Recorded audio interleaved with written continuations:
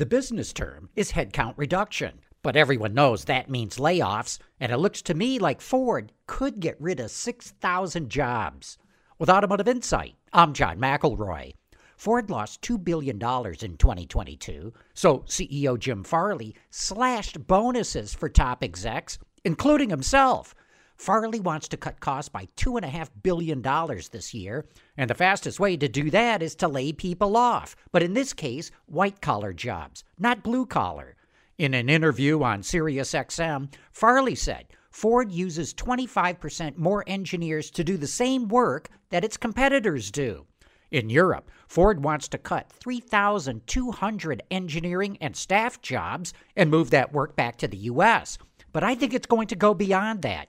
Ford has 6,000 more employees than General Motors does, and that's how many jobs I think will get cut.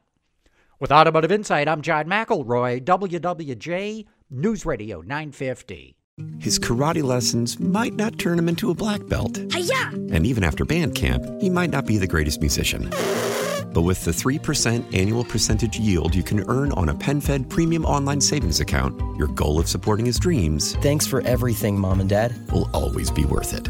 Apply today at PenFed.org/savings. Federally insured by NCUA. $5 minimum to open account. To receive any advertised product, you must become a member of PenFed.